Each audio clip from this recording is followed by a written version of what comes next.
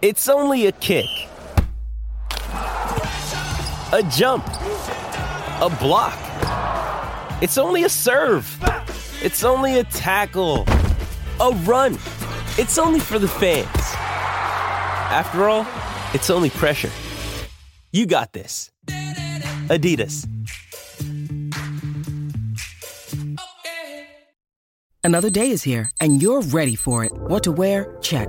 Breakfast, lunch, and dinner? Check. Planning for what's next and how to save for it? That's where Bank of America can help. For your financial to-dos, Bank of America has experts ready to help get you closer to your goals. Get started at one of our local financial centers or 24/7 in our mobile banking app. Find a location near you at bankofamerica.com/talktous. What would you like the power to do? Mobile banking requires downloading the app and is only available for select devices. Message and data rates may apply. Bank of America N.A., member FDIC. Lions fans, it's time for the podcast you've been waiting for. The show where the Kool-Aid runs blue, faces turn red, and rose-colored glasses never go out of style. This is the Detroit Lions Podcast, your Detroit Lions and Reddit connection. And now, two guys who've had enough of this shit. Chris and the Riz. Hey, Idaho Lions fans, welcome to the Detroit Lions Podcast, episode 504. The Detroit Lions are ready to feast. This is the official Detroit Lions podcast for Reddit. I'm your dashing host, Chris, and with me is my somewhat also equally dashing co-host and good friend, Jeff the Riz. How you doing, brother? Chris, it is good to be with you live. I missed you last week. I had to do this solo. It was awkward. I needed you at times. If you watched it, you know I needed your guidance. I needed your so it's good to be back with you on a Victory Tuesday, sandwiched between a Victory Sunday and a Victory Thursday. That's spoiler alert. Yes. Oh man, we got a good show. I'm excited to be back. It was a long week away. I've got this week off work though. I'm already regenerating and regenerated. Still trying to catch up. This is the last show. Then it's turkey time. It's a lot of coast. It's a little bit of Call of Duty, which God, I love Call of Duty. It's been fun. This new release has been a lot of fun. A little bit of time with Malcolm and some other folks as well. Having a good time. Anyway, we got a show. We got a good show going here. We'll start with warm-ups like we like to do. Let our friends gather in the lobby. Dumper, Floundericious, I see all you. I see you all. And big thanks really quick before we go. I got to shout out Ben Rose for the $500 during the post-game show to St. Jude. Thank you so much. There's also Floundericious, another $150 last-minute win, baby. Thank you, Flounder. You've been awesome. Always, every year, you're just spectacular. Flounder is amazing in the support that he gives the show, gives to St. Jude's as well. Very generous and giving man, and we very much appreciate that. Yeah, so I didn't get to say that during the show. I was discombobulated between everything, so I wasn't able to get those names. So I did want to give them a big thanks and get their names out there. You can also donate stjude.org/DLP. Let's see, warm-ups. We'll do the team health and injury report. We'll review the Bears game. We got something called Sideline Stunners. We'll talk about that. We're going to look ahead to the Green Bay Packers and a whole lot more. We got a great show lined up. Mr. Risden, are you ready to go, my friend? Oh, yeah, let's do it. Let's kick this off and break it down.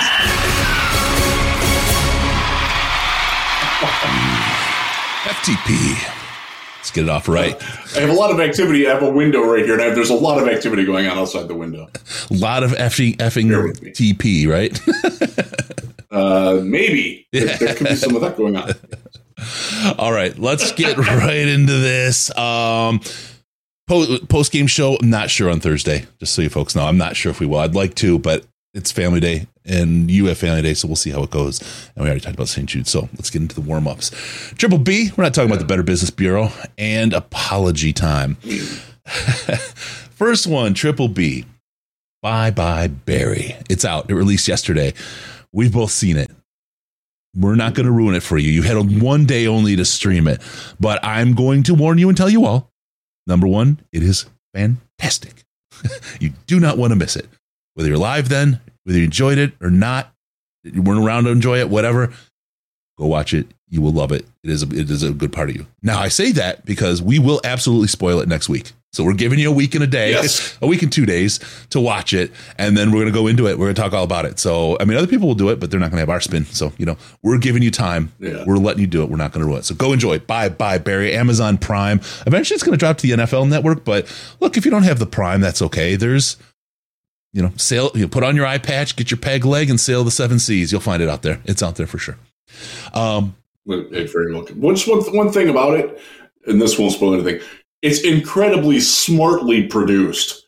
It's they put a lot of attention to detail in how they arranged the show, and it shows. You can tell sometimes when they're like haphazard and they like tack something in later, and it doesn't necessarily fit with where they put it. This isn't like that. This is very slickly done, professionally done. It's really, really good. It is deserving of Emmy consideration for best whatever sports production. It's so much better than Fox's production of last Sunday's game, where they couldn't get the clock right and couldn't get the graphics right. Much better than that. Yeah.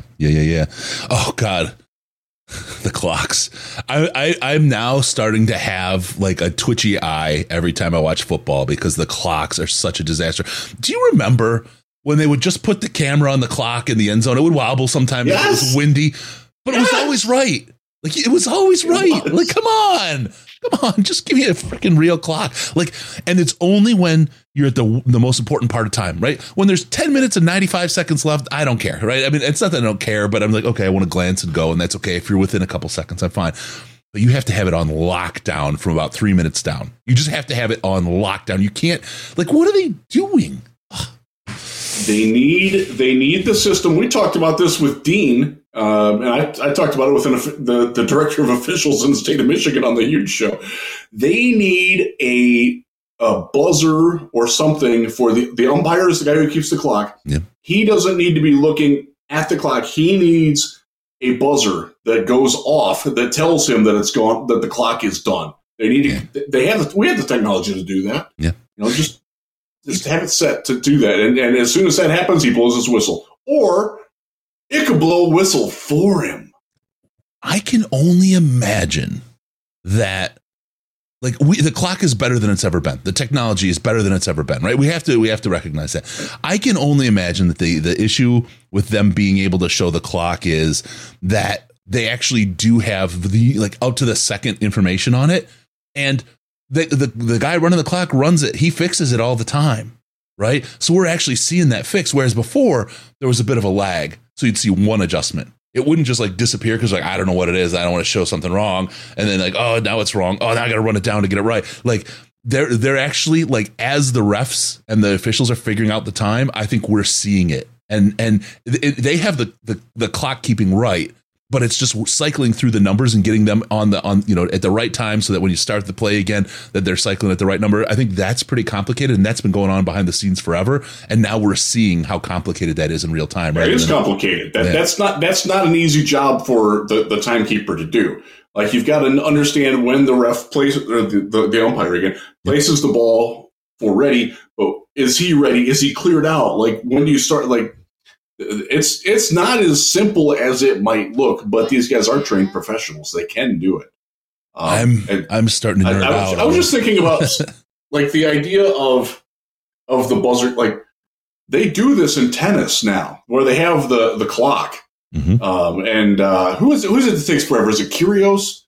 Or no, it might be Medvedev, who takes forever when he serves, and he gets like the buzzer goes off, and then the chair umpire issues him the warning or issues the opponent the point. They can do that in the NFL. If they can do it for tennis, they can do it for the NFL. Yeah. Just saying. I'm nerding out on this. I'd like to get into the technology and see, because now I'm starting to think about it. When the play stops, someone has to look on the replay to figure out exactly what time it was, because the guys in the field are watching the field. Right.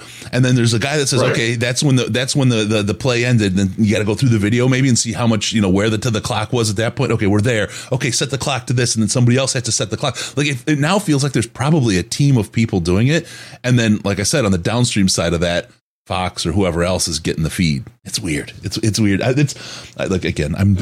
a process guy. I'm a nerd guy. This is far more interesting probably to me than anybody else. I'll stop. I'm fascinated by it too, just because I've seen it. We've all seen it. We saw the Baltimore game we lost a game that shouldn't have counted. Yes. Like on a field goal that shouldn't have counted because the goddamn clock went off. It went off. All right. Still go off. I'm still angry about that. The second of the warm-ups as our friends roll into the lobby here. And thank you, DCP1. Yeah, drop a like. Drop a subscribe. We appreciate you folks when you do that. We forgot to ask the last couple shows, so we might ask twice this time. Just bear with. All right. FTP. Yes, Jamie Johnson, I see you. All right. The next one. Apology time. It's time, I think, for Lions fans to really take a second and think about this. I'm gonna put something out there that played, and I want people to remember and throw themselves back in time to when this happened and when this was said, and think about the absolute mocking that happened. I mean, I saw a journalist tweeting "joke of a franchise" at this point in time last year. Check this out, and I just want you guys to hear this and remember what we were saying, what people were saying about him at this point. All I'm saying is we will remain true, we'll remain resilient, and the gut punches will stop. I can't hear anything, Chris. Oh, I couldn't hear it. Oh, dang. All right. I'll figure that out. I couldn't hear it. Sorry. Okay. Sorry. Let's see. I was listening for it. I couldn't hear it either. So, I'll just say that it was Goff talking about, okay, I've got it. There we go. Okay. Now it'll play. Here we go. All I'm saying is we will remain true, we'll remain resilient, and the gut punches will stop. I'm not kidding. All right. They heard it. Okay, Jared Goff says the gut punches will stop. We'll remain true, remain resilient, and the gut punches will stop. Think back in the day to when that happened. I mean, and again, this is not to pile on, but even I remember Tori Petrie's clear as day. She called him a sweet summer child. This is Detroit. You don't recognize what happens. People were mocking him for saying that the gut punches would stop. And I just was thinking about this as I was thinking about the Bears game. And I'm like, buddies, we dealt the gut punch to the Bears. When we did that 2-point conversion, when we converted that, you could look in Justin Fields' eyes, and he had that old Lions look. They'd already lost. He'd already lost that game. You saw it in his eyes. We delivered the gut punch and took them out. You talk about a 180 from a year ago, right? I mean, we're talking about a year ago. I think we started our first win at this point last year on the turnaround, but nobody was believing. People were talking about, the getting rid of Campbell, there was all kinds of crazy going on. And he was just outright mocked by people across the board. And now you look, and it's funny. He's our quarterback. And it's the one thing I've said about Jared Goff. Don't sleep on him. He did it at Cal.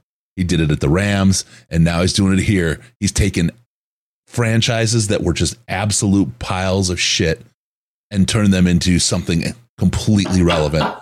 And here we are again. It's the same story. Jared Goff is a special kid, man.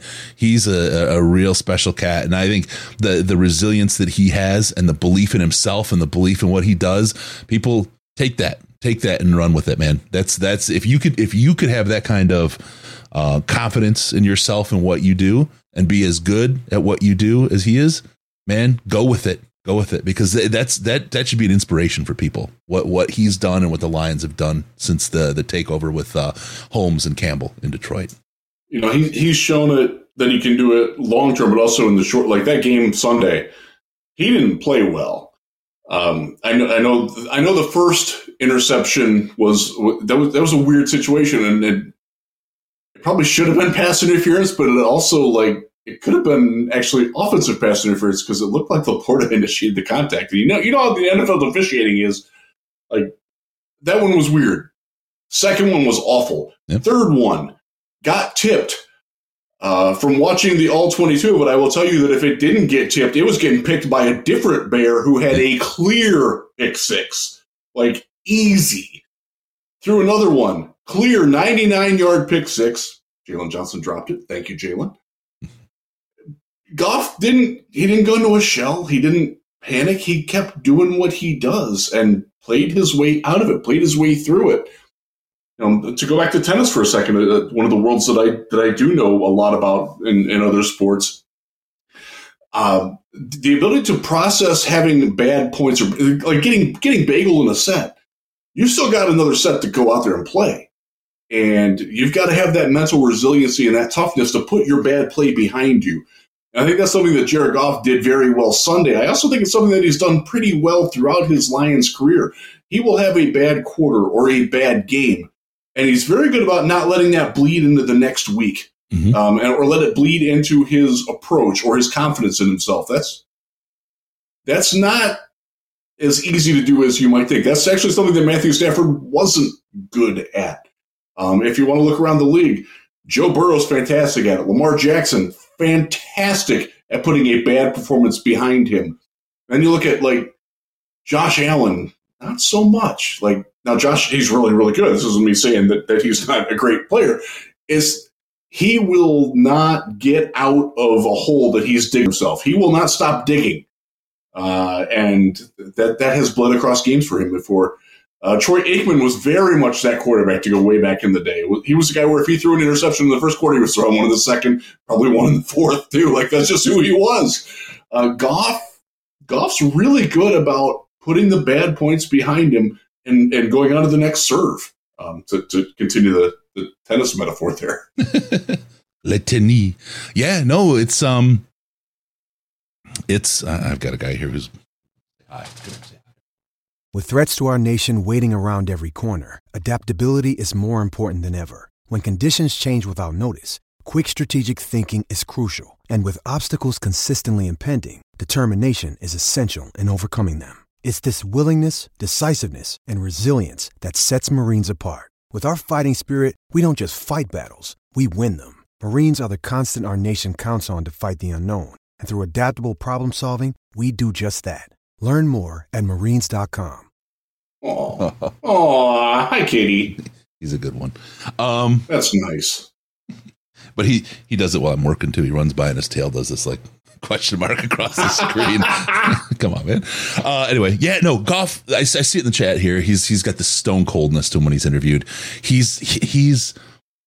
You look at him, and you look at him and you see Ken from the Barbie movie, right? You don't see that kind of. You know what I'm saying, though? I mean, he just seems like a real soft kind of guy, like just whatever, right?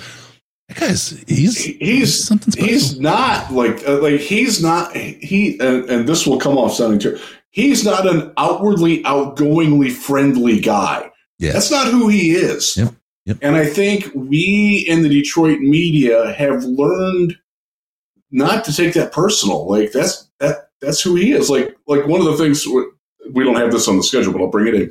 C.J. Gardner-Johnson was named the best trash talker in the NFL. And one of the things that we learned very quickly in the media and dealing with him was that that's just his default mode. That's who he is. That's how he communicates. Goff is a different sort of communication, but Goff is going to be a guy who's going to be a little dry, who's going to not give you a lot emotionally. Now, I will say, and I've never had a solo interaction with Jared Goff where other people weren't around, so I can't speak to that. But I do know people who have been in those situations with him, and they say he's much different then. He's much more casual, much more at ease with himself. Yeah. And he's not going to give that away. That's not what he's going to do. And that's not a criticism. That's just an observation. And I think as fans, we can sometimes take that as aloofness or arrogance or whatever. And it's not. That's not what it is. That's not what's going on there. And I think for us to interpret that, it's much more Californian than it is Midwestern. He's clearly a California guy, and that's I think we're learning how to deal with that. Okay, I got here and there. Breaking news. I've got playoff ticket pricing coming through. If you're getting club level seats, think about this, Lions fans. It's not Thanksgiving, and we're talking about there, and season ticket holders are getting playoff ticket notifications. A single ticket for wild card weekend or the divisional round at Ford Field, $450 each. Okay. Wow. That's not StubHub. That's the Lions. Yeah. No payment plan. and it's due, I don't know when, but very soon. The person I'm getting this from is paid now. If you make it to the championship, the NFC championship, and it's at home, $540 per ticket. Wow. Through the Lions. Can you imagine how much that's going to be through SeatGeek or StubHub or one of those, or NFL Ticket? The Lions are going to be the hardest playoff ticket, and it's what an atmosphere. Oh my God. Do you remember when the Boston Red Sox got the World Series for the first time well, I think they were there in 86, but back in 2004 when they came back and beat the Yankees, and the demand for Boston Red Sox tickets at Fenway Park in the World Series, like tickets that normally retail, I want to say they retailed for $18 and they were going for $3,000. That's going to happen in Detroit. You do not want to be. Who doesn't want to be at the first home playoff game that the Detroit Lions win? Yeah. In whenever. It's like, wow. Yeah. And we're going to get a home game. Spoiler alert. We have a 2.5 game lead on the Vikings. But even beyond that, by the way, look at the NFC standings. The Vikings are number 7. Packers are number 8 at 4-6. Let me poop in your Wheaties really quick. No. Yes. And it's yours specifically. Okay. Great. I'm gonna do it through something else because I don't think you've thought of this yet. Do you remember Jared Goff throwing the ball and in New Orleans, and it was yes. and we had to get by. We had to get out of there before the we had to get the hell out of Dodge, baby. And started ready to kill anyone to do with football. What if the Lions, fastest rental car encounter ever? What if the Lions are playing at that time, bro? We're going to have to change flights. You can't fly. You can't be flying. I've never had to deal with before. I know. This will be. I've been to every Senior Bowl except 2018 since 2008. So I've never had a schedule conflict with the Lions because it's not the first weekend. It's the second weekend of the playoffs. So I've never had to worry about these things before because of the way hotels and things work. They could play Saturday though. You know what I mean? It's like you can't change it until later. I'm like, should I book an early day in the hotel, like a day earlier, maybe like a Saturday, and I'll fly in Saturday and I'll watch it from there. I'll see. You and I are both. We're flying in. We're both flying on the same flight in Sunday morning out of Atlanta. We can watch the game. We can have a watch party in Mobile if it's a later game. If it's a later game. Well, so we get there at what, like 11:30, something like that. No, we get there. We should probably do this. We should move on and talk football. We should. We're getting way ahead of ourselves talking about potential playoff conflicts with our Senior Bowl schedule. Oh man, let's get there first. But we're well on our way at 8-2 with a divisional game that we're favored by 7.5, 8.5 points against a wounded Green Bay team. We're about to go. Just think about this. We go to 9-2, they go to 4-7. That's a 5-game lead with 6 to play, and they are the first team out right now. Yeah. Not quite mathematically clinching it, but pretty damn close. Okay. So at Thanksgiving. Expensive. I'm thankful for that, Chris. I'm thankful. Expensive playoff tickets. There's no payment plan. There's going to be some people that can't get their tickets, especially because it's right at the holiday when these things are coming in. It's kind of cold for the team to do it that way. Good luck, everybody. Best of luck. If you can't afford them, let us know. We'll help you find somebody who will. We'll match you with willing payers. My goodness. We may be ones ourselves. So there you go. All right. So there's that.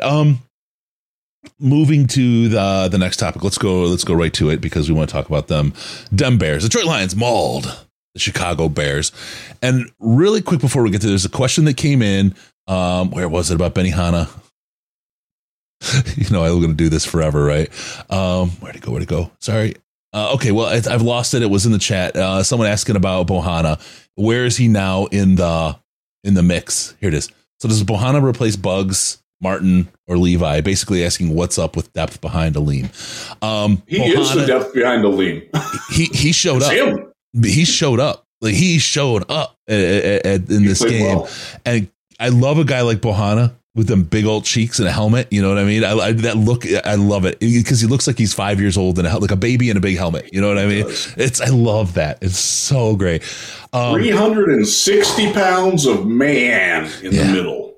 And you know what's funny? When I saw him, I'm like, Bugs is still bigger. Well, Bugs is not a small man. That's for sure. Bugs uses thigh pads. I can't speak to the Bugs situation because I would be speculating, and I don't want to do that. I can tell you that Broderick Martin, they do not feel that he is game ready yet. He did not pass their personal internal sniff test. That was the Raiders game that he played. Yep. They didn't like what they saw. And they're certainly not out on him, but you're not going to see much of him this year.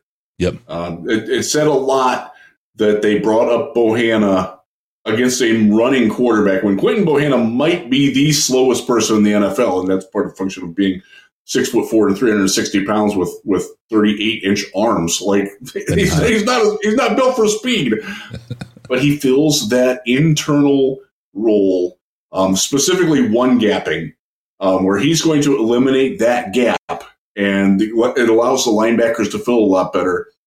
One of the issues with Broderick is that he hasn't quite mastered, like, I have to take this specific angle on this specific blocker so the linebacker behind me knows where to go. He's still not getting that. They're working on it. He's working on it. He's working very hard at it, but it's not there yet. They don't trust him in that role. Bohanna's got a little bit of experience under his belt. If he wears a belt, that size, you probably better have a belt. He understands the principles of that. And some of that is the fact that Broderick played at a college where, if you watch Western Kentucky, you know that their defense is there to get out of the way so their offense can get back on the field. Like that's what they do. They want to score. They want to win games 56-51. Like that's what WKU does. Mm-hmm. That's not what happens in the NFL. It's a very different mentality, and he is still learning how to do that. Yep. And it doesn't mean that he won't learn, but he hasn't picked it up as quickly as we all collectively as Lions fans want that to.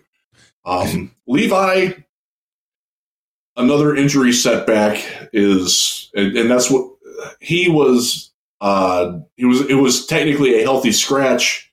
We're going to get into injuries in a minute. We have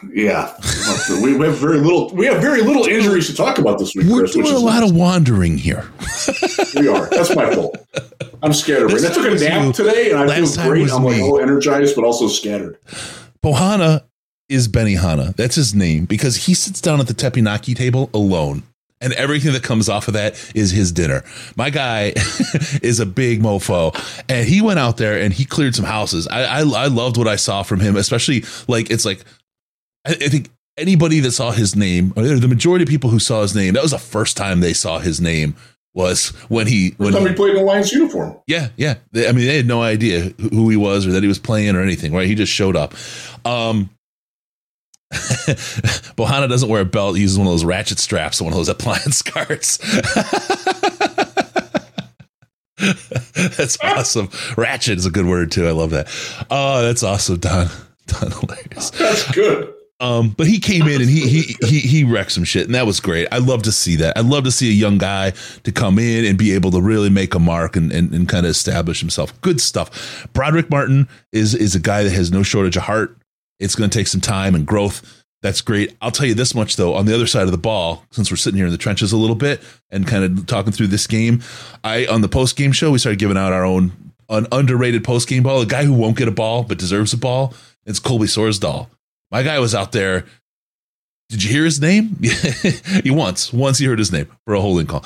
But that's not bad. He had the only Lions penalty on offense of the game. And I saw there was one run play where he got swam beyond that, he was fine. He wasn't exemplary. guard. He wasn't he wasn't bad. That's kind of all you need. He moved from right guard to left guard. And to not be bad and only have one penalty to, okay, Riz, start throwing with your non-dominant hand.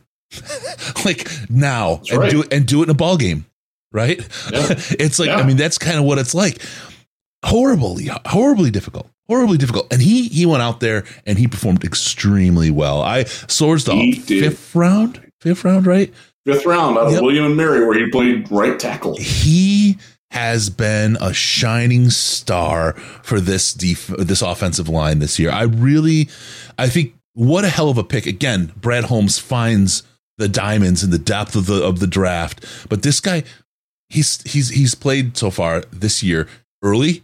First game, he had a little bit of difficulty to be expected, right? But you're getting to a guy now who's shown up.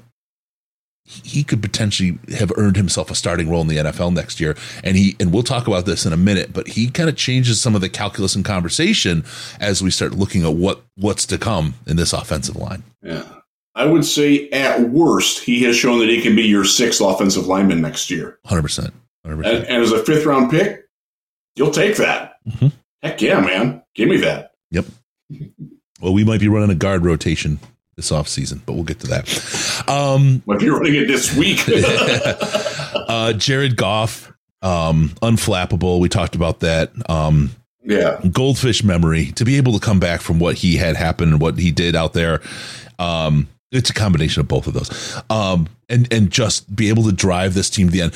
Montgomery, to watch him get the touchdown to seal it, I felt my heart grew like it was like the Grinch, you know what I mean? At the end of the who's and the hugging and shit. I was so happy to see him just score and win against those Bears. I mean, they had to feel good. I mean, you see it. You see the pictures. We've used some of them in some of our thumbnails. The excitement from him, and the fact that he talks about the team as, the land of misfit toys. It's so fitting. You got your Jerrys, you got all these guys that people kind of gave up on or didn't think, or Amon-Ra, everyone passed on. Jared Goff, he's a washed up has been, right? That's everybody's opinion of so many of these guys. And they've come together, not only to play great football, but as a team, as a real solid group. They talked about how that grit and how it fits so much with the city of Detroit. And I feel it, man, as somebody who's from Detroit and has lived in Southern California and Florida and seen how the rest of the country kind of looks at and talks about Detroit. It is kind of the land of misfit toys, but there's no misfits. You know what I mean? I hate to use that phrase about it because it's just the way everybody else kind of views it. Detroit, I've said it before on the show, it's a very, very special place with very, very special people that are different than anywhere else that I've been in this country and in the world. It's a very, very awesome town, very, very different. And there's a heart and a soul that make up the city. And I just love the connection that this team and these players have built with the city of Detroit and the people of the city of Detroit and the surrounding areas. It's such a perfect fit, man. The personality is so representative and live and die together. You know what I mean? That's the thing. I hope if things don't work out this year, there is potential, just so folks know, there's a potential that we won't win a Super Bowl this year. And I just want people to be aware of that because I think some folks might not be certain of that. There is a potential that's the outcome. Don't freak. This is year 3. And I mean, I'm so reminded of the Dallas Cowboys. So it was 1-15, 8-8, and it was like 12 and whatever, 12-4, whatever. And then they went on to win this. I see so much of that, and it was like a snap turn for the Cowboys to turn it around on that franchise with Jimmy Johnson and Troy Aikman and all that. I see so many similarities between our arc here and what's going on. This is a great year. Last year was a great year. The way we closed out, ride this, man, and support your guys, support your team. Just don't bail on them the first time something goes wrong or they don't win it out this year, because this team is light years ahead of where it's been for decades. Reward these guys with your fandom and your love for what they're doing, because it's something really, really special.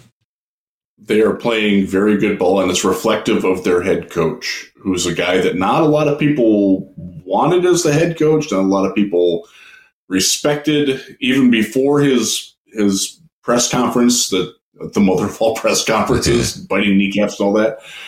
He wasn't a popular choice. There were a lot of people like, why didn't we get somebody else? But he embraced it, and he doubled down on being Dan. Players love that. I will beat your ass. Yes, you will. As a matter of fact, this tone of voice, they're like, I will beat your ass. It's just like it's like the assumed close, right? The assumptive close from the salesman. It's done. I've already beaten your ass when I said this. And I think that Dan galvanizes those type of players. The players that other places don't want. The players that other places, they might be good football players, but they don't necessarily fit. Like C.J. Gardner-Johnson. He's not long for places. I can see him being longer for Detroit because they kind of get him. Jerry wouldn't have gotten as long of a leash. Alex Anzalone, a lot of other organizations would have given up on that guy already. Yep. He is a Pro Bowl linebacker this year, coming off the best game of his career. And there were a lot of people, and I will raise my hand slightly to be included in this group, that didn't think he was a good choice to come back. Now, I understood the company line on him, and I bought it, and I'm glad that they did it. But, man, like there's a lot of those types of players on this team. I think there's something to be. Graham Glasgow is another good example. This is a guy left Detroit, went to Denver, sucked ass in Denver. Now, a lot of that was injury related, and also they played him out of position, and also their offensive line coaches butt cheeks, but he came back and he's great. Like, thank God for Graham Glasgow and that he's back and that his quirky personality fits in with what the Lions do. They're not going to run him out of town for being weird. And I mean that as an endearing sort of weird, because that's who he is. Like, he's a different cat. I think there's something to be learned by other teams and front offices about talent evaluation and the idea if they don't work somewhere, give up on them, right? Like Justin Fields. I'm calling it early. I could be wrong here, and I'm okay being wrong, but I feel like his career's over. I feel like it's already done. Like I don't know where he's going to wind up, and wherever he winds up isn't going to be a good situation because they're dying for a quarterback, right? He's had terrible coaching. Terrible. It's almost Okudah, very much the same way. Terrible coaching, terrible development. Another injury now. I mean, just nothing to really give them a chance to show who they truly are and what they can be. And I feel like Carson Wentz is the opposite, right? I mean, he had some skills, but he showed in multiple situations. But then again, did he go to a good situation? I don't know. I don't know that he did. And that's the thing. I think Justin Fields, and like I said, I think his career is over. He's going to wind up somewhere else. He's going to have an opportunity, but he's not going to wind up at the Rams. He's not going to wind up at the Seahawks. He's not going to he's going to wind up in Arizona, or he's going to wind up somewhere like that. And then Tampa Bay. He's just not going to have the shot to be what he really could be. Look how good Baker Mayfield actually looked with the Rams, right? I mean, he was his best Baker Mayfield. Because he had a good team, he had good coaching, all that. So many guys get run out because of the situation they're in. And like an Anzalone, most places would have been drummed out of the town. But this staff knew that he had something, which is why, like with Broderick Martin, I'm okay. If they say let him sit, let him sit. If we want Benny Hanna playing, let Benny Hanna play. Their decisions on talent is like, forget it. They find these guys. They find these guys that just do it. Glasgow, who had a crappy situation in Denver. Let's be honest, it was a crappy situation there, 100%. And they recognize that he still has something, and they brought him back, and he's proved it. He's proved it again. It's something. There's something the Lions are doing in the talent space that other teams are missing on. I think other teams are going to take a minute because it's a copycat league, and they're going to look at what the Lions are doing and try to pick some of that out of there and try to figure out. That's what I think when we lose coaches, that's the biggest piece that we lose. Not necessarily the coach, but that knowledge of how we do things, that when that leaves, that's going to be the most dangerous for us. That's where the culture can get disrupted, because right now they have a really good eye for how players will fit in, not just football wise, but also team chemistry wise and locker room wise, both from the draft and from free agency. They felt like this offseason going into it, they needed an agitator, they needed a provocateur. CJ perfect at it. I know he's hurt. If you watch the video that he shot at the end of the Bears game, he's still pretty engaged. He's talking to his guys a lot. They are not going to be for everybody, and they are going to pass on guys in this draft who are probably a little bit more overall talented than the players that they select, because the guys that they're passing on, they don't fit what the Lions want in total. They're not just looking at, oh my God, this guy, he can win around the edge on the perimeter so well, and he's got all the athletic attributes. Well, if he doesn't get along with your coaches and the other players don't trust him, and he's kind of just doesn't fit personally, they're not going to take him. They're not going to try to force that, and I think that's lost on a lot of teams where they're like, oh, you know what, we'll take that risk. We feel like our culture is strong enough to, and like. That's not why you have the culture. You have the culture so people who will fit into that culture will identify it and want to be part of it. Not that you're going to try to absorb people that don't fit and make it fit. That's sort of the opposite of what the Lions are trying to do. That's when people were talking about trying to get a guy like Chase Young in at the trade deadline. Chase Young's not a culture fit for this specific Lions. He's just not. Doesn't mean he's not a great player. Doesn't mean he's not going to be fantastic elsewhere. In Detroit, he's not what they're looking for. And they know that. And they're not going to take that sort of risk on that. That's just where this team is. And that's difficult from somebody who makes a living evaluating draft prospects. It's frustrating at times because there's a couple players that I know that they didn't want that would have like, damn, man, that guy's really, really freaking good. And the Lions had no interest in him. Jalen Carter being one of them. No interest whatsoever in that guy. It's frustrating, but you got to trust the process on this. If you trust the process in other areas, you got to trust the whole thing. Maybe you got to be all in on it. Yep. Because they are. So looking as we talk about the talent and selection of talent and how they're performing, then we go back to the game. We talk about some of the insanity that is the brain of Ben Johnson. And there's some of the talk about, hey, it was nice having Rodrigo out there to tackle an interception. That was hilarious, Hodges. Good one. Points to you, brother. But the one that jumps out my mind is, you know what? If you're in the red zone and you want to make a play, always you want to split Jared Goff out wide. You want to get Montgomery behind center. And you want to have him with the give to Gibbs, right? I mean, that's like most common play in the world. I don't know what the hell Ben was thinking. Everybody sees that shit coming. Everybody knows exactly what's going to happen. I love that stuff. I love that creativity. It's getting closer. It's getting closer to some of the things we talked about with Gibbs right now and how dangerous teams are realizing he is in the film that he's put out there, and Montgomery with how dangerous he is in the film he's put out there. And Rodrigo, with his role, I'm just telling you, Riz, before the end of the year, we're going to run a wishbone play with those three. Bring back the wishbone, baby.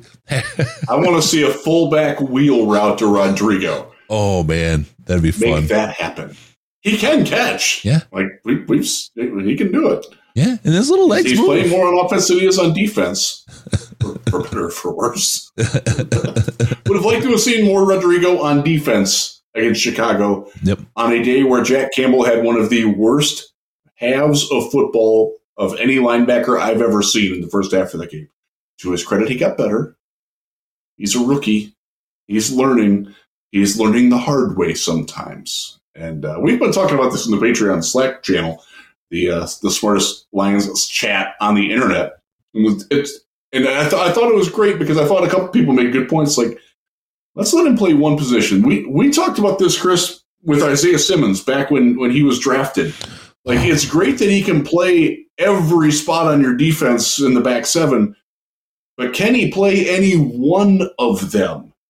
And right now, I feel like the Lions are not, they're sort of doing the same thing. Like, let's let him play one instead of trying him at 3 or 4. Yeah. Let's just let him master that one and build off that. I feel like they're sort of misusing him or asking him to do, throwing the spaghetti at the wall and he's freshly coated paint. It's just not. It's bad. I certainly still have a lot of hope for him long term. And I actually like the way he was resilient in this game too. He played better in the second half than he did in the first half. That's good. I want to see him not get so much thrown at him, and I think they might know that too. I think there's a lot of talk in the chat right now, and then we'll wrap up our Bears revamp talk here. Yeah. A lot of talk in the chat though about Hutch and Holding. Holding is just free for all in the NFL right now. Hutch does it, and a couple people have touched on it. Hutch is great at throwing his hands up and calling it out, but even without, I mean, he's seeing his, like keep saying, seeing his shoulder pads launched into orbit is a pretty sure sign he's being held too. They're just not calling it this year. And then they do on the shittiest. That's league wide. Yeah. On the shittiest of shit, the branch call was just horrible. It was. Look, sure, technically you're right, but you know what? In the cacophony of every single hold that happened on every single route out there, that was nothing. There was 10 times more egregious things happening that were uncalled all the time. Just be consistent. That's all I ask. Be consistent. The Lions beat that stuff and they came through. That's it. I saw it earlier too. The fact that the Lions won this game actually, I think, makes them look more dominant than had they just won this game like normally. They come out a lead, won by 15 points or whatever else. The fact that they came back and did this really shows that you don't have them down until that clock is at 0 and you have more points. The Bears came out. They had all the grit. When this game started, they were the ones hitting hard. They were the one fighting, but they just didn't have the staying power, right? They juiced a little too fast. But the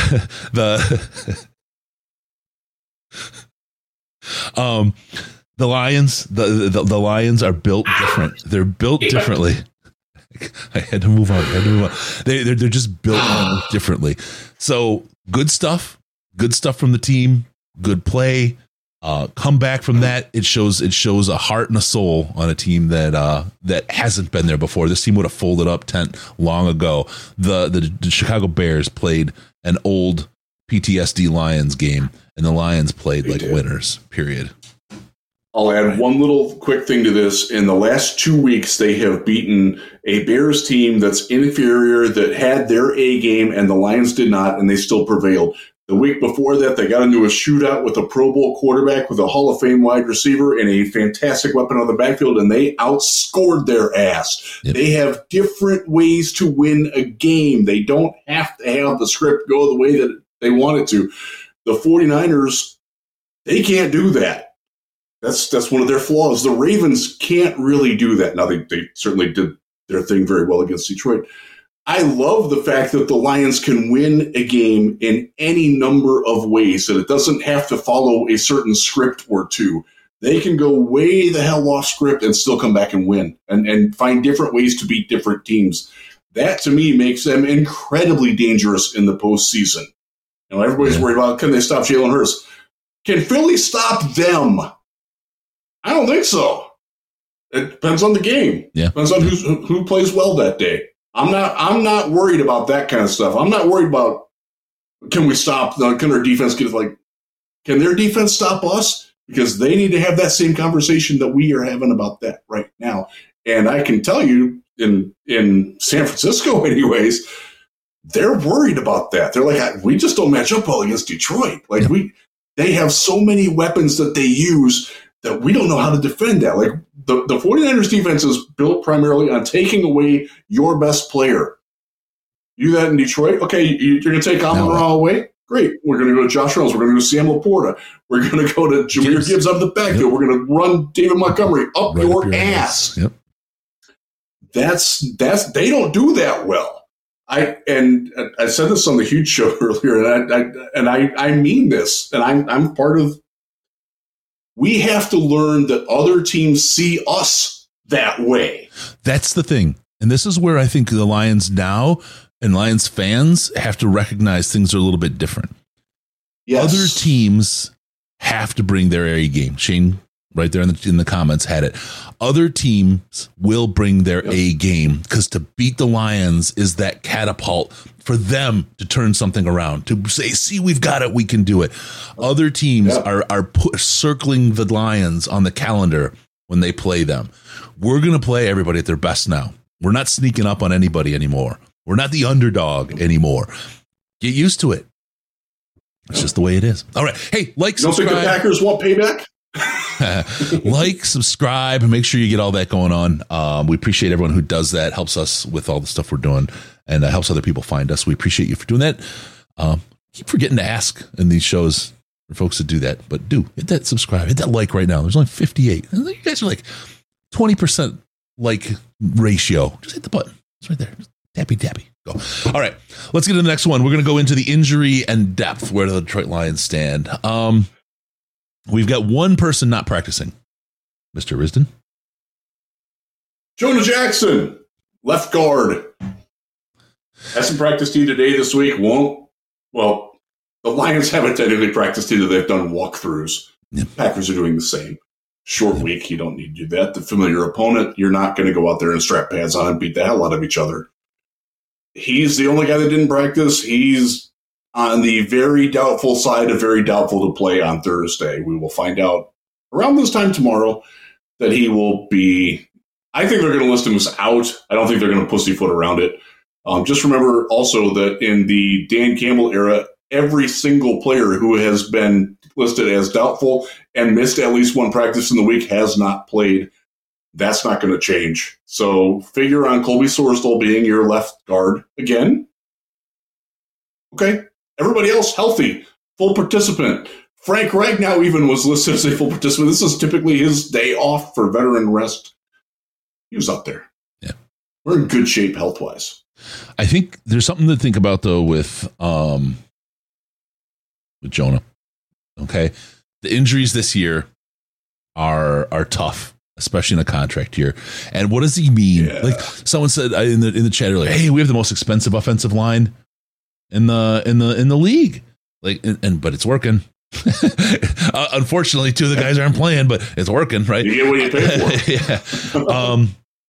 So Jonah, I'll just tell you, he's got a we'll just say a very decent deal on offered, and he wants top guard money. I don't know if they're going to come to terms on that. I just don't know. Okay. He's also got a broken wrist. I would agree. And that's going to be tough too. Yeah. The those injury things are going to is be hard not to pencil together because of all the injuries that have happened. Love Jonah. I absolutely love Jonah and wish there was a way to pay him top guard money and keep him in and put him in bubble wrap and keep him healthy. We've talked about that. The injury bug is not really a thing with Dr. Liao, who had a great injury item earlier today. He will do that weekly for us. Dude, that's awesome. Yeah. But we've got this situation, right? And these things we have to triangulate, as any team has to triangulate the cost and the value. Like Vaitai, he's not expensive today. Would we re-sign him? No, because we don't think we're going to get the value for what we signed him. Would we sign him as a backup? I don't think we'd throw that away. Sign him for a 2-year, 3-year cheap ass deal and as a backup to sit and only be there, play 2 games a year. Maybe you could do that. I think he's retiring. Yeah. I think that's where it's going to happen. I'm just in the theater of the your hypothetical world. I'm with you. Yeah. That's fine, and you have a really, really solid backup in that scenario, right?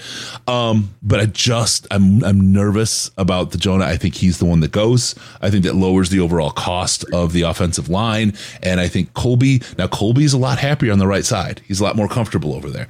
So we'll have to see what happens. We'll see what plays, but this also gives us an opportunity to maybe draft a stud, right? To draft in a guard, you can get a stud, a little bit later. He's not Christian Mahogany. Give him to me. He's not your 4th overall pick, right? Not that we're ever going to have a 4th overall pick in a little bit. But that's that. So that's where it is. That injury sucks. It stinks for him, but I have a feeling somebody's going to pay him. I just think somebody's going to pay Jonah the money he wants, and he's going to go somewhere and be happy with that. And he loves the team. He loves the coaching. He loves everything, but he also knows, hey, for me, I need to make the money. This is intergenerational wealth, and I'm going to take that with me, and I'm going to get it however I can. So that's that. Jonah's it for the Lions injuries. I mean, otherwise we're really healthy, which is great. We're in great shape, which is crazy because not only that, we've got a long week to get even better. And if you think about, everybody's dinged up, right? Everybody's dinged up. Joey 2 times. I know what he wants. Everybody's got, bumps, bruises, whatever. So to have this long time after Thanksgiving to heal up right now for that late season run is really, really helpful, especially after we just had the bye week rest. I mean, this is all just fallen just right for the Lions to be in the best shape possible. You got CJ GJ getting ready to come back here in probably the 10th-ish of December, right? Like, we're talking some good stuff. Yeah. I really, really, really like it. I like it. So anyway, that's where we are. Injuries. Let's just really quick talk about the Packers injuries, because man, it is a laundry list. This is like this is how it used to be. It goes flipped. Everything's flipped. Like the Bears played an old Lions game, right? And now we have the Packers with the old Lions injury report. There's 5, 6, 7, 8. There's probably 12 guys, 15 guys on here. I'm looking at it. I'm just going to go did not practice. List, so I got to blow this up. Did not practice. Who did not practice today? Devondre Campbell. DeGuara. So we got Devondre Campbell. Yeah. You got Aaron Jones. DeGuara.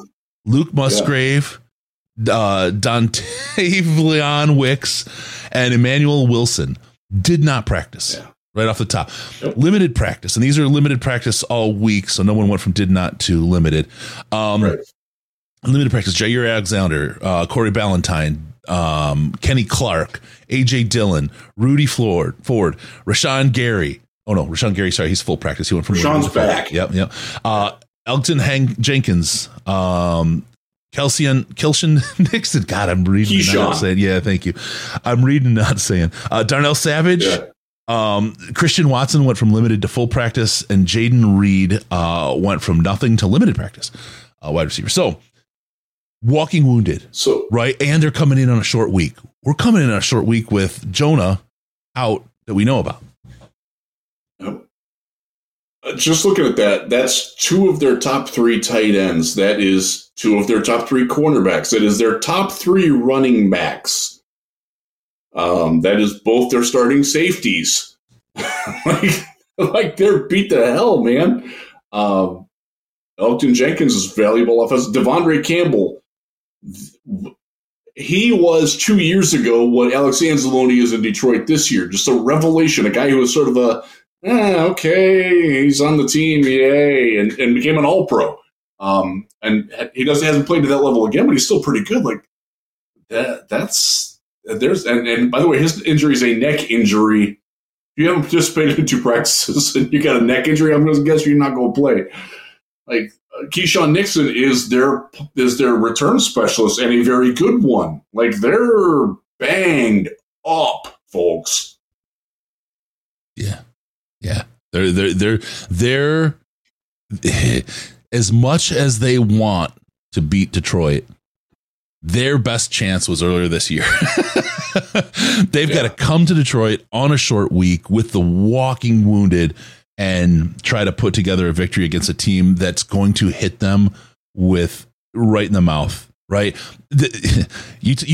Riz, there is an absolute FTP mindset in the players too. They know what this division is. And Taylor Decker, he holds that. He knows what it's been like. He knows what it's like. He had a great interview, another podcast, I forget it off the top of my head, but where he's talking about, what it's like to be on an absolute loser and turn it around into to get to where they are now. And you just have some of these things, these wounds that you carry and you remember, you know what I mean? Some of these old BS jobs that the fake face mask, all the other stuff. You're right, Don. FTP, 100%. They absolutely remember that stuff, and to be able to be the ones to bully those MO mofos around. Trying to be the ones to be able to bully those guys around is absolutely just lovey juice for these guys. This is exactly what they want. I'm trying to say stay clean and be nice, but it's hard. That's what she said. That's why she got the lovey juice. Thank you, Riley. Appreciate that. PFF, they say he is clearly the worst grade amongst our offensive starting linemen this year. People are working on their pictures. Okay, cool. Just really quick in the chat, if you guys could just help me kind of reset it. Can I get an FTP in the chat? Everyone just give me an FTP, please. All right, Riz, injuries. Anything else you want to talk about on the injury front for the Lions or the Packers? Well, let's go back to CJ GJ for a minute, because he sort of hinted at it in his video that everybody's posted. Hopefully you've watched it. Hopefully you watched it without kids nearby, because it's not for the faint of heart at all. Before he talked about the Bears issue, he talked about coming back and he sort of flexed his arm like this, the injured one. And that's when he said the 2 weeks. Mm-hmm. And then he corrected himself. It actually glitched out for a second. And he said 3 weeks. And that is when the Lions played the Bears again. That is also when he's tracked to come back. And he unintentionally revealed that it's not unknown. That's something that Dr. Liao has talked about. Like, he expected him back in early December from the injury. He talked about that in the brilliant appearance, and I love the fact that he's so good, man. Love you, Dr. Liao. You're bringing it. It's good. Yeah. So expect him back for the next Chicago game, because he wants a piece of that. Oh God, you guys are coming through with the FTPs. Thank you so much.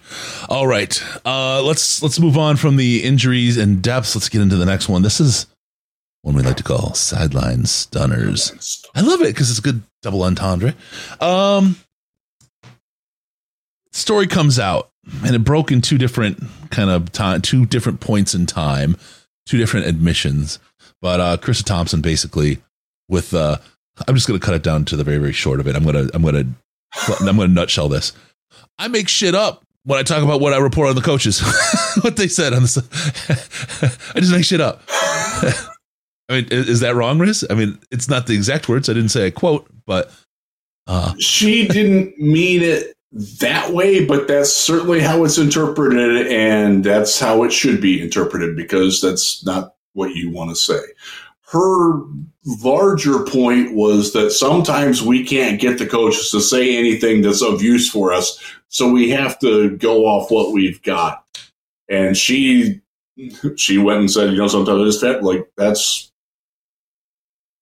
bullshit, man. This is why the democratization of content and reporting is so good. Because the people with all the ins and the powers and the controls, they just make shit up. They just make shit up when they need to, and or when they have a narrative to support or whatever else. They just out of their butt. This was horrific. I cannot believe she hasn't been fired. I can't believe she's not fired yet. Yeah, and you've got people in the industry all over the place, just absolutely excoriating her for this. Here it is. Okay. You've got people, the Athletic, you got all kinds of what is this? What has she done for women? The sideline reporters, people say, oh, they're just, Laura Oakman is one. I mean, lots of them have said, Andrea Kramer, Andrea Kramer came out hard on her. By the way, she's in the NFL Hall of Fame. She's not some Johnny come lately. She knows what she's talking about. It harmed those working as sideline reporters. And it's a role that centers on establishing trust with the teams and the leagues being covered, as well as the viewing audience. Her failure to take her job seriously is one of the things. They're talking about that's just everybody, people all over, just wrecking on it. Now, here's the thing. And this is the thing that I think is really kind of messy. She said the quiet part out loud because I think that happens a lot more than people want to admit, not just with, sideline reporters, but across the board, because they have to say a whole lot of words in 3.5 hours. And I think that they're just a lot of times just making some shit up along the way because that'll fly and it's good enough. I just really, I don't know about that. Mm-hmm. I think in smaller doses, and I think, and this is where she gets a little bit lost in the fact that she did explain that she was reiterating what coaches had told her in the lead up to the week when they're doing the game. She was reflecting what was told to her then. Nobody really cares about that because she said she made stuff up. Yeah, that does happen, and we can ask Dan Miller about that, because there are times where he has to fill.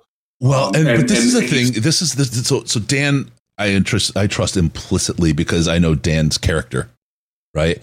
Right. But we also we go to Senior Bowl. We know a whole lot of other people's characters as well, right? In the industry. There's a reason. I just saw a study. 39% of the population of the U.S. absolutely don't believe the media and journalists, which is why the word journalism has been so degraded into so little. But I just, and to aspire to be someone that nobody trusts is probably not, the box you want to put yourself in. But it's really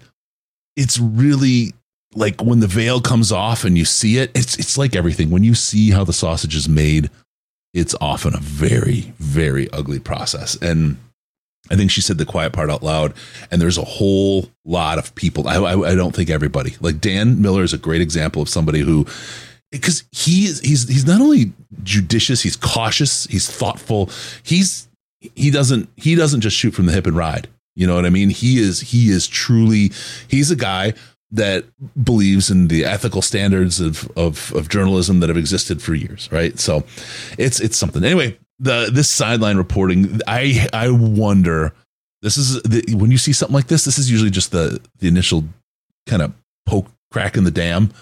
I wonder if this is going to break into something bigger, or they're going to get the spackle in there and hold that thing tight, because behind this is a deluge, I think, waiting to come. I wonder if they're going to be able, remember they didn't used to talk to coaches on the field, and it certainly was never on camera. I wonder if it's going to go back to that, where, okay, the coaches and players are off limits, but we can talk to the trainers, or we can talk to a designated media representative from the team at halftime as they're going in. I kind of think that that's where they're going to go with it.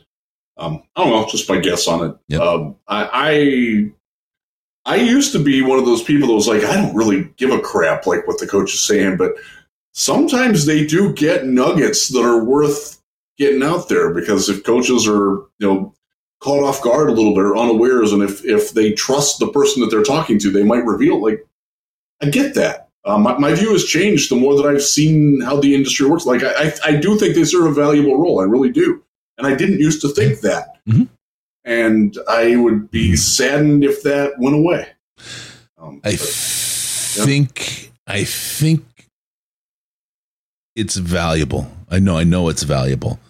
But when you can't trust that it's real, it's completely devalued. Does that make sense? Nick? And one of the other things, and this isn't so much at that, but we talked about this with Dan on the St. Jude's telethon, was that when Dan Campbell is talking to us in the media, he's not talking to us. He's talking to his team. He is prevailing upon them the themes that he wants, and that I won't psychoanalyze Dan because I don't know him enough to say that he's doing this, but I think he's putting extra pressure on his team to get his message and reinforcing it by saying what he says to us when he answers questions. I got the media room today, the media room, when he said something that might be considered culturally offensive, and it's an old school term for something. Watching the uncomfortable, or listening to the uncomfortable low level murmur of giggle and wet in their own pants from the media, it was like, oh, how do we police this? It was really something. You could tell it was just so they didn't know what to do in the moment. great. And he's like, okay. And he just kept going. So I love Dan. He's like, I fucked that one up. Oh, well. And just kept going. Whatever. Like, and I'm like, you know what? I mean, I get, like, I think about how old he was and what, you know, I was like, okay, I get where it came from. And it's like, no malicious intent at all. Right. But if that was Matt Patricia, there would be headlines on every fucking site right now about exactly that phrase that he used. And that's the difference. We're going to drive the narrative. We're going to decide who wins and who loses because we're journalisms. God, whatever. Anyway, okay. Sideline stunners. Not so real news. All right, moving on to the next thing. I was doing a little dude there again. Looking ahead to the Green Bay Packers. Don't miss Ash's breakdowns. He'll break down how the offense and defense will attack the Packers. And that's always a really, really good watch. He does some really, really good stuff. And there's a couple reallys there that you can think about. Let's talk about the Green Bay Packers defense. Riz, what are the keys for the Lions and the defense? What do we have to beat? This is a team where you need to go smack them in the mouth because they are. The word finesse will be construed as soft, and I don't mean them to be soft, but they are a finesse-based defense. They're not a team that's going to try to slobber knock you. They are a team that's going to try to read and react. What do you do to a read and react team? You don't give them time to react. You punch them that fast. Jab. Go at it. Move the ball around. Don't let them key on any one thing. Yep. I want to see a JMO jet sweep or a tunnel screen or something where you get the ball in his hands right away and let him go at it. Especially if Devondre Campbell is up because he's their linebacker that does all the calls. Then you're putting that stress on a backup. Also knowing, oh crap, that guy's a lot faster than me, dude. Like I don't know what I'm going to do here. This is a game that I think Jameson Williams is going to have a much more prominent role in the offense. He gets 2 catches, 2 or 3 targets every week. I think he's going to double that this week. I think he's going to get a non-traditional touch for a wide receiver, whether it's the little shovel pass inside that Amon-Ra can get, whether they give him a reverse of something. I see that in the works for JMO this week, and they do not have the speed to handle him. As someone and if they do, they try, then that's where Sam Laporta, that's where David Montgomery up the ass, baby. Like that's where and that's what the Lions are good at. The Lions are really good at manipulating defenses that aren't the aggressor, probably because they see them practice a lot. I think they're really good at attacking those. The phrase you're pointed with your words. Non-traditional touch seemed a little bit. Okay, he got a non-traditional touch. Okay, I like it. I get it. I know where you're going, but that's a non-traditional phrase. I like that though. I really like the idea of a non-traditional touch for JMO. I'd like to see his use expanded. I think this is a good game to leverage those opportunities and start saying, okay, JMO, it's time now. It's moving it to the next level. And now we want to see you perform at the next level, because this is a game that I don't want to see handily or easily, because of course the other team gets paid and they get, you play the games or whatever. But I feel like this is a game that we'll have in hand and that we may be able to run some experiments with. And those experiments may include JMO. Can you get to the next level? I mean, you've got Jair Alexander, who's achy breaky with a shoulder. You got Campbell, one of their inside linebackers who's got a neck, right? I mean, so start thinking about what the middle of the field looks like, and you've got maybe not their best cornerback, their number one cornerback on the field. It may give him some opportunities, and then by giving him those opportunities, if he's successful, you get to really grow the quality of the trust between him and Goff. The chance, like how much room he has to operate. It just gets an opportunity for him to find that groove and find that role and find some success and get some confidence out of it. And this is where I think is the big spot for this week. It's almost like this should be and could be J-Mo's breakout week. Just the way everything else is falling, this is where I think he gets the big chance, and this is where it's like, J-Mo, do it now, or we're not going to see you for a couple of weeks till shit's locked up. So we'll see what happens with that. I see Riz had some popcorn being made up. That's okay. He'll be back in a second. I'm here, Chris. I hear I'm you. here. There I am.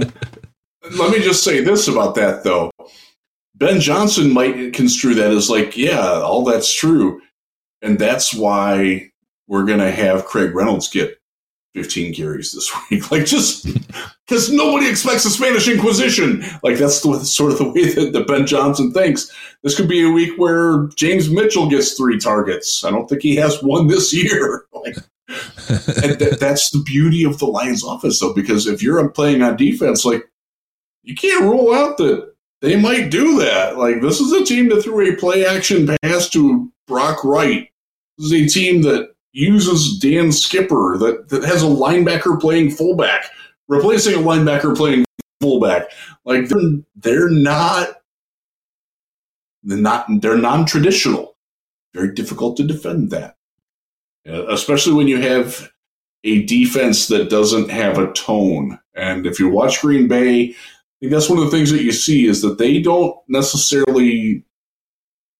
They don't. Well, their defensive coordinator is Joe Barry. Like, we sort of know this defense. Like, it's okay. It's more of a damage control defense than a defense that's going to take things away the way that Baltimore or Cleveland or San Francisco does. That's not what they do, and that's why I said last week, and I still believe this. Chicago Bears are a much more difficult opponent for the Lions than the Packers are, because the Bears, they might not have the horses to do it. They do have an identity. Like, they try to take things away from you, and they did it fairly successfully for a while on Sunday. That's not what Green Bay is. And I think that doesn't match up very well for the Packers against the Lions at all. I think fantastic. This is the easiest game left on the schedule the entire rest of the season. Yes. Like, I don't even think that's like debatable. And I said that going into the Chicago game. This is the easiest game left on the schedule. I trust that they got that little burp, the bad Goff, the bad linebacking play outside of Anzalone, the weird Kirby Joseph. Not so okay. I got to give PFF a little crap here.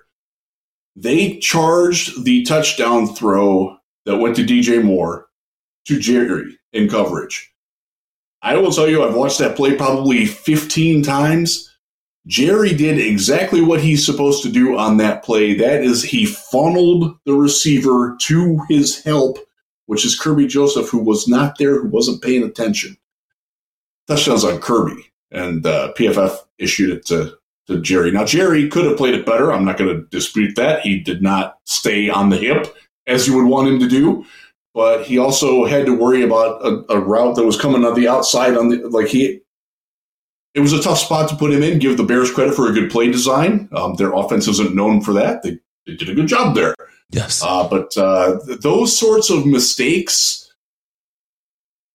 I don't trust the Packers have more talent around the board on offense, but I don't trust, Christian Watson, Romeo Doubs. Those guys drop passes. They got running backs. Their running back room is decimated right now. Like, who knows what they're going to do? I don't think they match up with us well at all. I really don't. I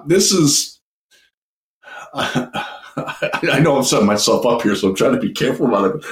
I'm not worried about this game at all. Like, this is a game where if the Lions don't win this game by like 27-10 or 35-20, I'm going to be a little disappointed in the Lions, because they should win that way. Let's see if they can do it. I think they will. Yes. So I want to just give you some breaking news really quick. Right.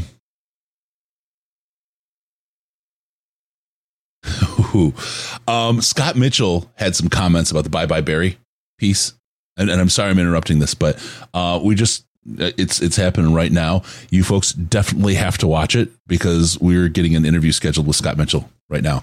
We're going to have a conversation, and we're going to talk about Barry and his thoughts and what he had to say about the documentary.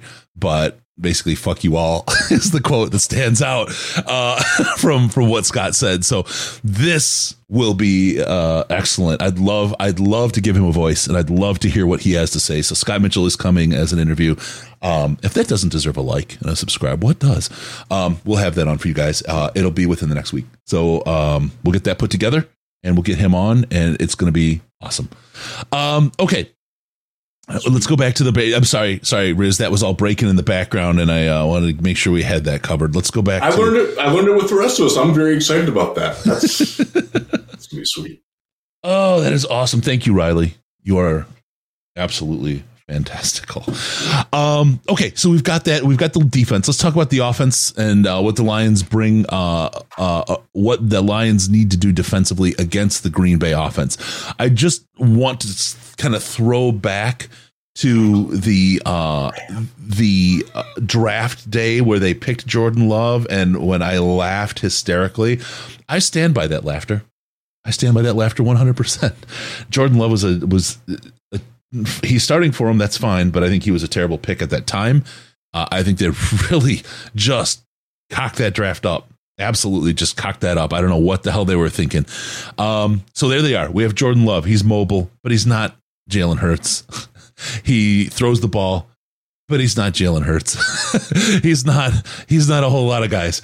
And under pressure, people talk about Goff under pressure. Oh no. Jordan Love under pressure. It is an absolute chemical spill, right? A tire fire in a dumpster. It's incredible. That's the key, I think, is making him move, getting a couple hits on him, getting him scared, letting him see that barely growing in beard of Hutchinson right up in his face. It's coming better. You know, it's like year over year, he's had some really good facial hair improvements. I'm watching my son go through the same thing, a little bit of patchiness, but it's get that up in his grill. Get some McNeil pushing up the middle, right, and see that big boy coming at you with those eyes, because he's got his eyes. Have you ever seen his eyes while he plays? The intensity. Yes. I love McNeil. You get to talk to him like one-on-one, and you see like the sweetest man in the world, like in his face and his eye. But man, when he's playing, all of a sudden there's like laser beams shooting out, right? It's really something. He needs to see those. Love needs to look directly into those eyes. But it's all about, because Christian Dobson and Romeo Drops, those guys, look, they're fine wide receivers, but they're kind of, I feel like they're good in different ways, but they're both B tier kind of receivers, and you got kind of a B tier quarterback, and that creates a lot of problem for you. I don't want to say they're bad receivers, right? They're obviously NFL caliber receivers. I'd love to have them on our team. I'd love to have them on the Detroit Lions instead of as Green Bay Packers, right? So I don't want to knock them down, but they're nowhere near a Calvin Johnson, right? They're not an Amon-Ra St. Brown. They're not like that top tier kind of guy. Fast as hell Watson, right? Dubs is a great receiver. They're just not all that. And I think getting Love uncomfortable gives our corners everything they need to be able to beat those guys just about every single time. That's my play on how to tear up this Green Bay offense. Love has a little bit of Brandon Weeden to him, in that if you pressure him, he's going to make mistakes. He has an overdeveloped panic gene. It's not Zach Wilson level, but it's approach. This is a guy that if you get pressure in his face, he's going to make mistakes. And I think there's a mutual lack of full trust that the Lions don't have to worry about that. Like, they trust Goff, and Goff trusts his guys to do the right things. And I will lump J-Mo into that. I think he and J-Mo have come together better with an understanding of how they can work better together. I think that's a very exciting development for the Lions going forward. I haven't seen that with Jordan Love and his receivers or his line yet. That's, it's weird because I don't think Jordan Love's a bad quarterback. Like, But I don't think he's also a guy that you're going to need to play really well around him for him to be at his best. And we haven't seen that very often. Yep. And, this is not Justin Herbert. This is not Lamar Jackson. This is not. He's in the Baker Mayfield tier of a guy that on a good day can give you problems, but you don't know when you're going to get that good day. And if that good day isn't there, you're not going to be too worried about him.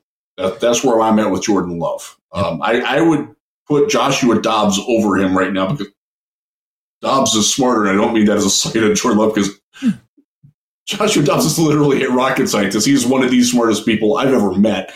And I did get a 15-minute solo interview with him at the Combine, and I'm like, this guy can run the country if he wants to. Like he's destined for things a lot greater than the NFL if he chooses to it. So I'm a little more concerned about him than I am about Jordan Love. Just even quick, though he's very new to that situation. I'm just not. Again, I'm weirdly cockily confident. The last time I felt this way about a Lions team was when they played the Giants last year. Like I just knew they were going to win that game. Like no, they don't match up well with what we do well, and they don't particularly threaten our weaknesses very well. And I feel the exact same way about these Packers this year. I really do. Hey, Arthur Fonzarelli says that I think the Packers are soft, and I'm not just saying that. The Lions have beat up on soft teams this year. I think that's actually a very, very good point. I'll use the word grit rather than soft. They lack the grit that the Lions have, and yes. they will beat them up. Easy Does It asked about Jaden Reed. He's injured. He showed up in the injury with limited practice as a chest injury. So I'm not saying he won't play, but that may well affect him. Yeah, he's a good wideout, but. He's going to be good. Yep. He's their slot receiver of the future. Yep. Good player. But especially as a slot with some kind of a chest injury, that could be very problematic. So yeah, we'll see. We'll see how they go. Okay. That's awesome. Riley, thank you. Got you. Inbox. It's rolling in right now. That's good. There it is. I got it. Okay. Sweet. Life is good, man. When these things happen, it's, I just want to say something real quick. Yeah. It's fun when you get out in public now and people want to talk about the Lions and they're excited about the team. And they're not worried about, like, who are we going to draft? Like, Chris, you know me. I love the NFL draft. It's my chosen vocation. And I love doing it. But I also love the fact that I don't have to do that for the Lions this year. And being able to detach the draft Jeff from Lions Jeff is fun.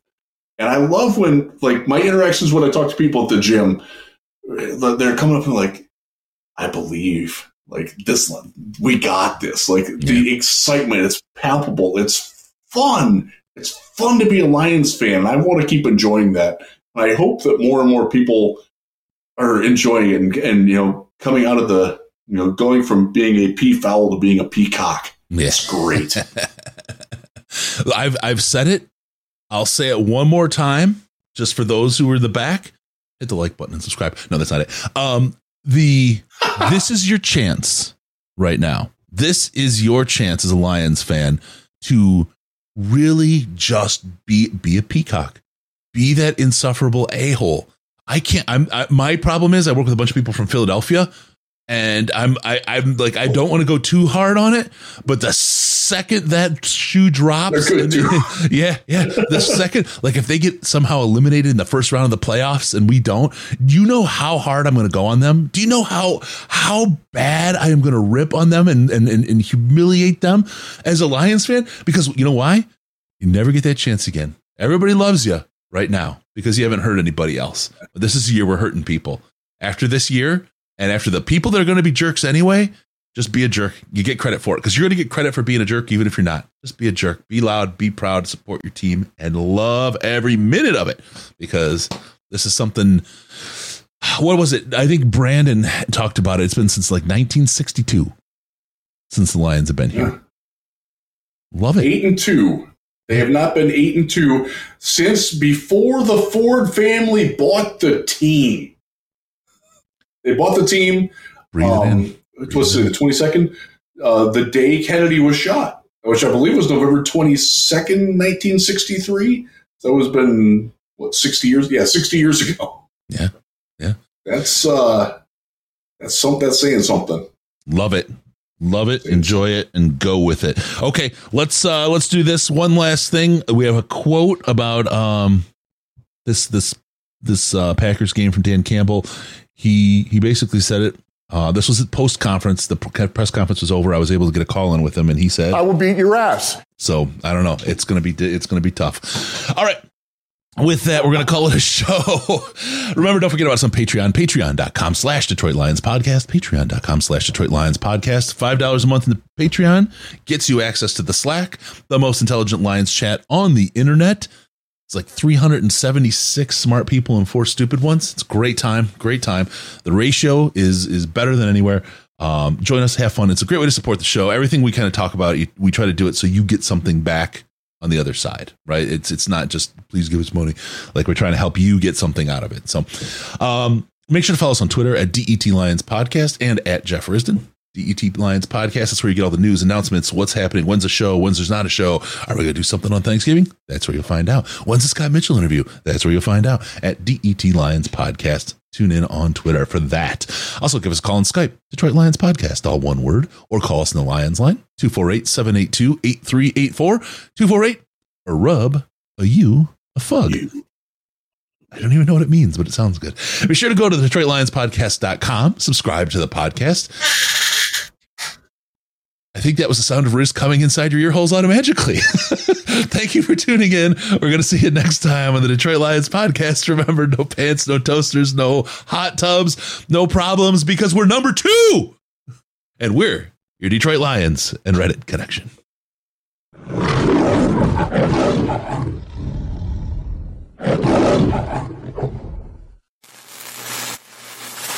Final seconds winding down, and look at that. How big is that? Chris and Case out of time. Pack the bag, start the plane. This show is over. You've had enough of that shit.